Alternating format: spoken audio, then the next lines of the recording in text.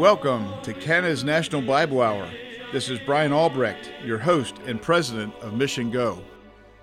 Today I thought it'd be good to think about Christmas once again, and I'm in Galatians chapter 4, verse 4, which says, "But when the fullness of time was come, God sent forth his Son, made of a woman, made under law, to redeem them that were under the law, that we might receive the adoption of sons." What a wonderful verse that tells us that just at the right time, God set up the world so that Jesus could come as a babe in a manger, he could live a sinless life, and then die on a cross just for you and for me. And the point is that because he died on the cross and took our place and redeemed us by his own precious blood, that when we receive him by faith, we're adopted into the family of God and we're called sons of God. What a great blessing it is to represent Jesus Christ in this day and age. What a privilege. I trust that the Lord will bless all of us together as we do his work and do his will throughout this new year.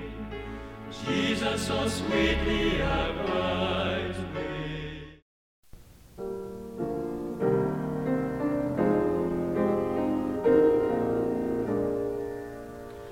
Man of sorrows, what a name for the Son of God who came. Sinners to reclaim. Hallelujah, what a Savior. Today we're with Pastor Doug Wilson, one of our missionaries who is specifically the head of many of our educational and church planting efforts around the world. Doug, thank you for joining us today. Well, it's a delight and a pleasure and privilege. Well, God gave us an opportunity to continue on with a couple of our regions. We have ministered in 4 or 5 regions quite heavily, but 2 of them were ones that emerged as trying to finish things that we had started and had committed to, and also expanding the network of doing among themselves as much as possible. And so we were in the Calcutta and West Bengal region with the Ahoban radio ministry with Pradyut Mandal and his team in West Bengal. And we were able to do regional conferences and church ministries. We were able to do counseling and encouraging of the saints there. We were able to meet with their various administrators and also have an actual seminar having to do with the Ahoban radio, where they had many of their participants coming from all over the region overnight on the train in order to meet together. And it was a mighty and powerful time. Great encouragement, great truth was exchanged, and a lot of commitments were made, not only for Christ, but also for ongoing ministry through the radio. Also doing regional seminars of training in discipleship and in evangelism and seminary level training in various kind of ways to the nationals. We went down to the border of Bangladesh, where we had people that had crossed the border from Bangladesh who were predominantly Muslim background. We also had ones that were from India that were predominantly from a Hindu background. And we were able to do some training right there on the border with these various groups, and gave them materials. And it was one of the most warmly received of all of our meetings in India. We felt as though the Holy Spirit was carrying us through these wonderful occasions, that the Spirit had been preparing the way. We had not been able to be there because of COVID. We'd sent files, we'd sent communiques, we'd kept in touch as best we could. There's only so much you can do when you're at arm's length and not able to be there in person. We've always been a roll up your sleeves kind of people. We like to be right there with them, and they like to have us there with them. And they made that very clear with their warm reception. It has to be the Holy Spirit of God. Why would they be looking at ones from our part of the world with open arms, other than God is using that in a special way? We also had a wide regional meeting of a lot of pastors, missionary leaders, in West Bengal, all done in the Bengali language with great interpreters and translators. And all of the materials given were donated by our sponsors and wonderfully well received. All of the infrastructure things of lodging and of food and of travel and transportation and all of those things were covered. And we give thanks to God for that. Well, that's fantastic and a real blessing to hear. Doug, the Christian church and Christians in India are suffering in ways that we haven't seen. Can you talk a little bit about what you saw during this trip and the reports you give regarding persecution and the difficulties that the Christians are facing in India right now? Well, they need a lot of prayer and a lot of God's grace for wisdom as well as protection. The government is run by a militant Hindu prime minister, and there are a number of people that do things under the radar there to persecute, not only physically, but also financially. There are a number of ways in which some have had violence against them. Some have been pulled over. Even we were pulled over by police 2 or 3 times in that region, and were told that we had to either come up with a financial agreement to continue on or to be deported, or whatever they wanted to do, they were able to do. So these are the kind of things that happen regularly. We have ones that are put in the hospital because they've been beaten. We have ones that have had their bank accounts frozen, ones that have had the credentials to operate within the country withheld from them. So there are a number of areas of direct and indirect persecution on top of the other things that they face all the time. Lack of resources. They have a lot of problems with bad weather situations that come and devastate large regions of where they're ministering, and trying to have humanitarian resources available as further inroads into from the Christians out to the Muslim and the Hindu communities. So they are under threat from the central government, from the regional government, from ones that have been radicalized mostly among the Hindus in India. And this is a cause for great concern, and it makes it even more difficult for ones such as us to go into those areas. Frankly, our doctor warned us that it was too early for us to be going there. God carried us through those things and kept us safe by a miracle of his grace. But we are not unaware of the fact that these doors may not remain open.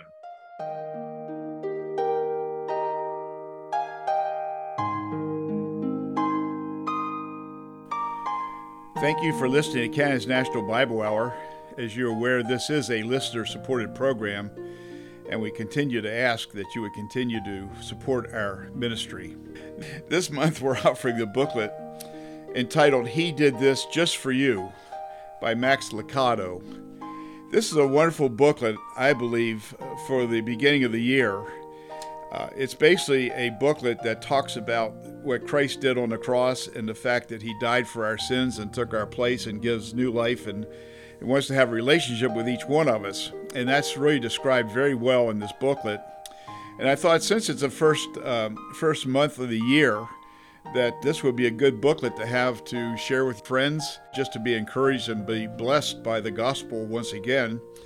And it might give us a fresh start for the year to see how we could share the gospel throughout the year to reach people for Christ. And so I highly recommend this booklet. I think it'll really be a wonderful encouragement to each of us who are believers in Christ, but also it'll be a tremendous blessing to those who receive this from you. So it's an evangelistic tool that you can use.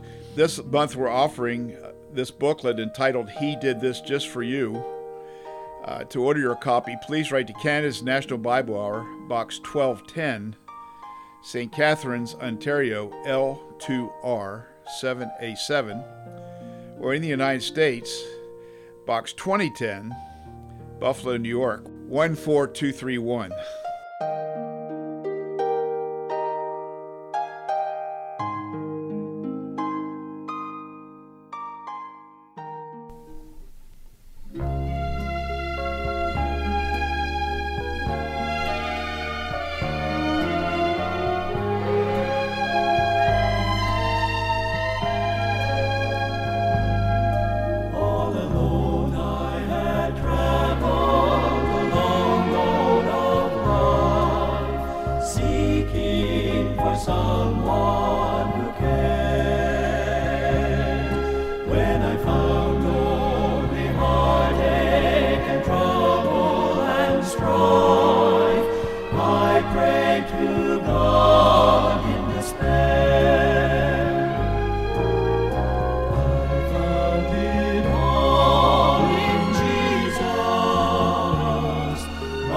searching is through, all things are new. I found it all in Jesus, and you can find it too. What I sought for riches and pleasures untold, I long for peace in my heart. Today's message is from Dr. Fred Hartman. Printed copies are available upon request. For a good time, we've been centering our attention on the question of whether or not we're close to the end-time events. In our last message, we dealt with the subject of the one-world church in the end times. Today, in our 16th message, I would like to cover the subject of an end-time one-world government. Is it possible? And are we seeing the development of it today? The Bible is very clear on this subject, that one day there will be a one-world government with one person leading it. Our text is found in Revelation 13, 1-7. Then I stood on the stand of the sea, and I saw a beast rising up out of the sea, having 7 heads and 10 horns, and on his horns 10 crowns, and on his heads a blasphemous name. Now the beast which I saw was like a leopard. His feet were like the feet of a bear, and his mouth was like the mouth of a lion. And the dragon gave him his power, his throne, and great authority. I saw one of his heads as it had been mortally wounded, and his deadly wound was healed. And all the world marveled and followed the beast. So they worshipped the dragon, who gave authority to the beast. And they worshipped the beast, saying, Who is like the beast? Who is able to make war with him? And he was given a mouth, speaking great things and blasphemies, and he was given authority to continue for 42 months. Then he opened his mouth in blasphemy against God, to blaspheme his name, his tabernacle, and those who dwelt in heaven. And it was granted to him to make war with the saints and to overcome them. And authority was given to him over every tribe, tongue, and nation. Here we have a description of the end times where there comes a man into power who will rule over the earth, the entire earth. All those whose names are not written in the Lamb's Book of Life will be under his control. He will rule over every tribe, tongue, and nation. He will have ultimate power such as no man before him has ever had. We should also note here that the dragon or Satan will be the one who gives him his power and authority. This man will be the Antichrist. The first thing I would like to do today is to go back through the scripture passages to see what happens when there's a large group of people that are under the control of one person and one system of government. Our first illustration is found way back in the book of Genesis. In Genesis chapter 10, it records the line of Noah. He had 3 sons, Ham, Shem, and Japheth. When we follow the line of Ham, we learn that he had sons, one of whose name was Cush. One of the sons of Cush was a man named Nimrod. He is the one we are interested in for our study today. Beginning in Genesis 10:8, we read, Cush begat Nimrod. He began to be a mighty one on the earth. He was a mighty hunter before the Lord. Therefore it is said, like Nimrod, the mighty hunter before the Lord. And the beginning of his kingdom was Babel, Erech, Akkad, and Calneh, in the land of Shinar. From that land he went to Assyria, and built Nineveh, Rehoboth-ir, Calah, and Rezin between Nineveh and Calah, that principal city. Here we see the great-grandson of Noah become the leader over a huge area of the Middle East. Now let us see what's happened in just 4 generations. Noah and his family were the only ones spared at the time of the flood. Now his great-grandson became the ruler over a huge territory. But what happened in the very next chapter of Genesis?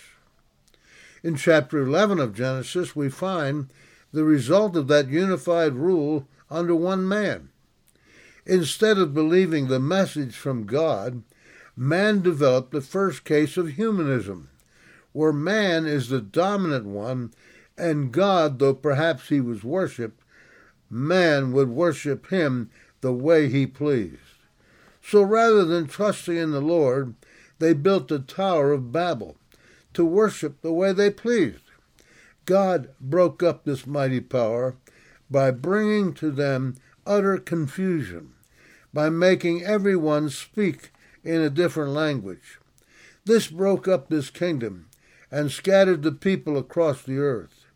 It proves to us that there's only one who can rule the world, and that is Jesus, who will one day rule over the earth for 1,000 years.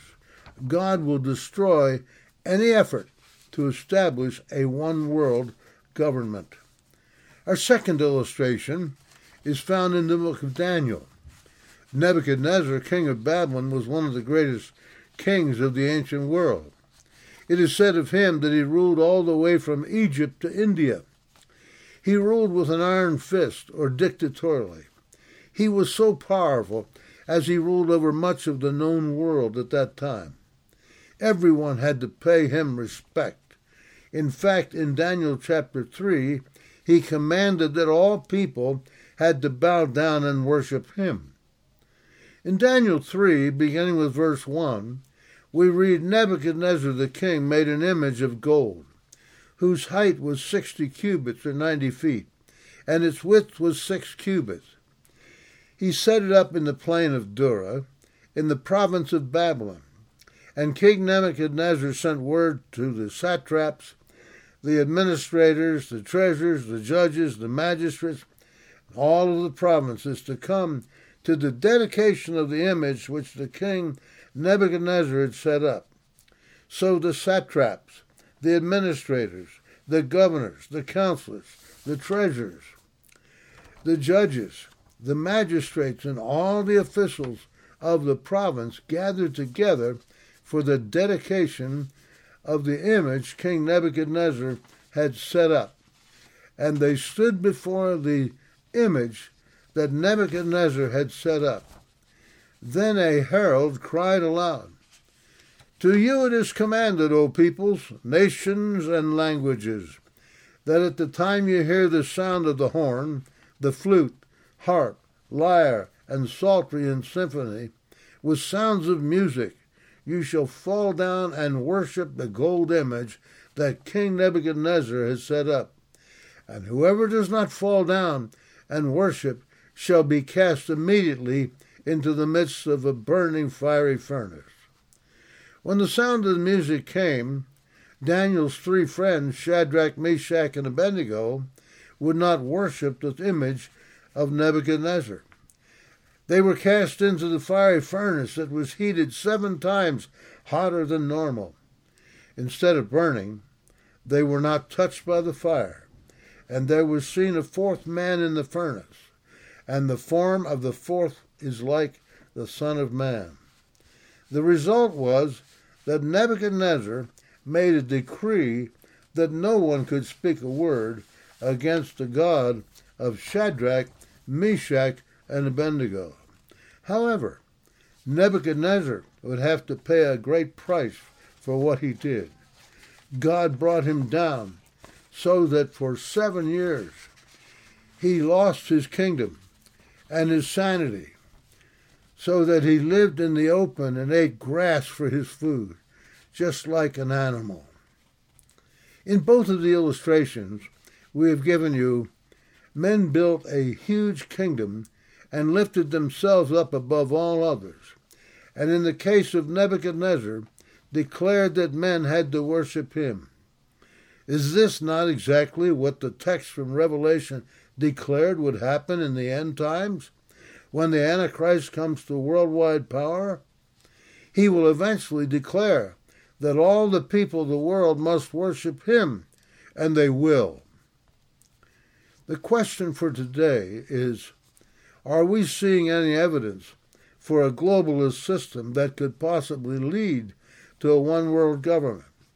If so, that could make the world ready for a one-world government that would allow powerful, charismatic, smooth-tongued orator to gain the power, deceive people, and turn out to be the Antichrist. Let's see if there's any evidence to show us we could be very close to this end-time event taking place. I well remember as a young man the day the United Nations was born. It was April 24th, 1945. That has always been in my mind, for April 24th is my birthday. Every nation that joined had to give up some of its sovereignty as well as money so this body could operate. It took the place of the League of Nations that was formed after World War I. Soon after the UN was formed, one world leader after another began to speak out for a new world order. Globalism became the cry, while nationalism and patriotism was put on the back burner. We could give you quote after quote by world leaders who are pushing hard for a one-world government. But I am convinced it is better to give you the warning that God gave in 2 Thessalonians 2, 1-12, about what would come to pass. Now, brethren, concerning the coming of our Lord Jesus Christ and our gathering together unto him, we ask you not to soon be shaken in mind or troubled, either by spirit or by word or by letter, as if from us, as though the day of Christ had come. Let no man deceive you by any means, for that day will not come unless the falling away comes first, and the man of sin is revealed, the son of perdition, who opposes and exalts himself above all that is called God or that is worshipped, so that he sits as God in the temple of God, showing himself that he is God.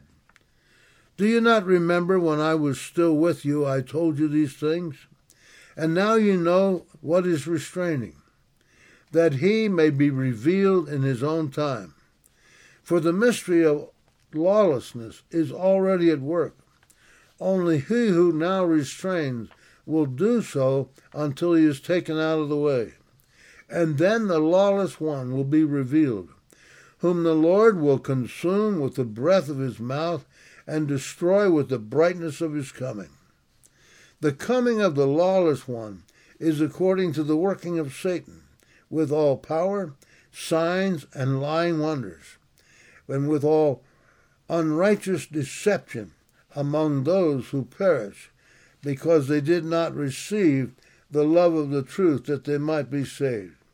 And for this reason, God will send them strong delusion, that they should believe the lie, that they all may be condemned who did not believe the truth, but had pleasure in unrighteousness.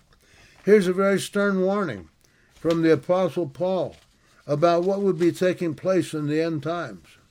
The entire world will be under the control of this satanic leader we know as the Antichrist. Beloved, we're being dragged very swiftly into government control of our lives. Look how quickly the government told us what to wear, where to go, and placed all kinds of restrictions on people because of the COVID-19 virus.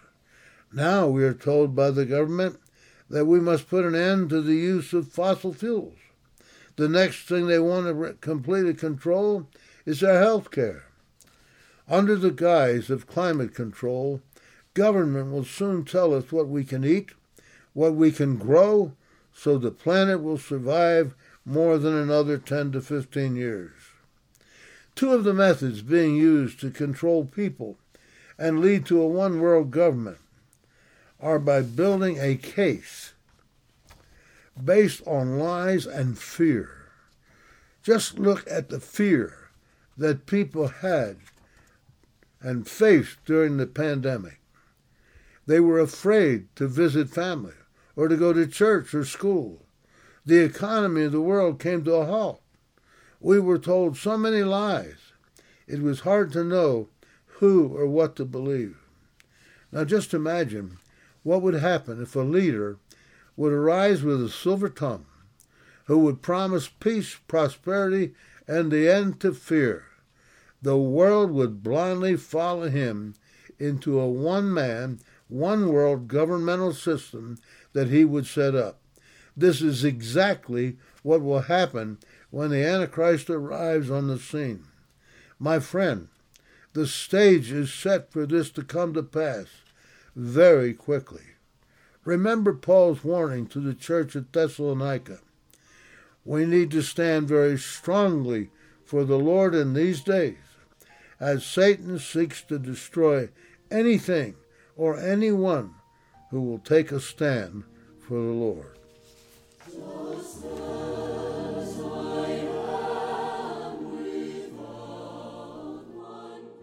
We have this booklet that I'm highly recommending for this month. It's the first month of the year, and it's called He Did This Just For You. It's really an evangelistic booklet that Max Lucado has written, and we trust that you'll write in and get your copy.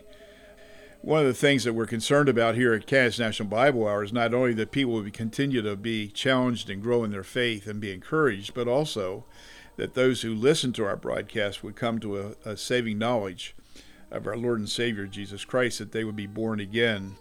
He loves you. He loves all of us. And he wants us all to come to repentance. He wants all of us to have a relationship with him. And you can do that by asking him to come into your life, confessing your sins to him. That's exactly what I did years and years ago. And since that time, my life has been totally changed, and I'm sure yours will be too. You can get the booklet by Max Lucado. He did this just for you by writing to Kansas National Bible Hour, Box 1210, St. Catharines, Ontario, L2R 7A7, or in the United States at Box 2010, Buffalo, New York, 14231. You can also listen to past broadcasts of Kansas National Bible Hour on our website at missiongo.org. missiongo.org. And we also have a 24-hour Christian radio station, which has some of the great hymns of the faith and really good preaching on that 24/7 at missiongo-radio.org. missiongo-radio.org.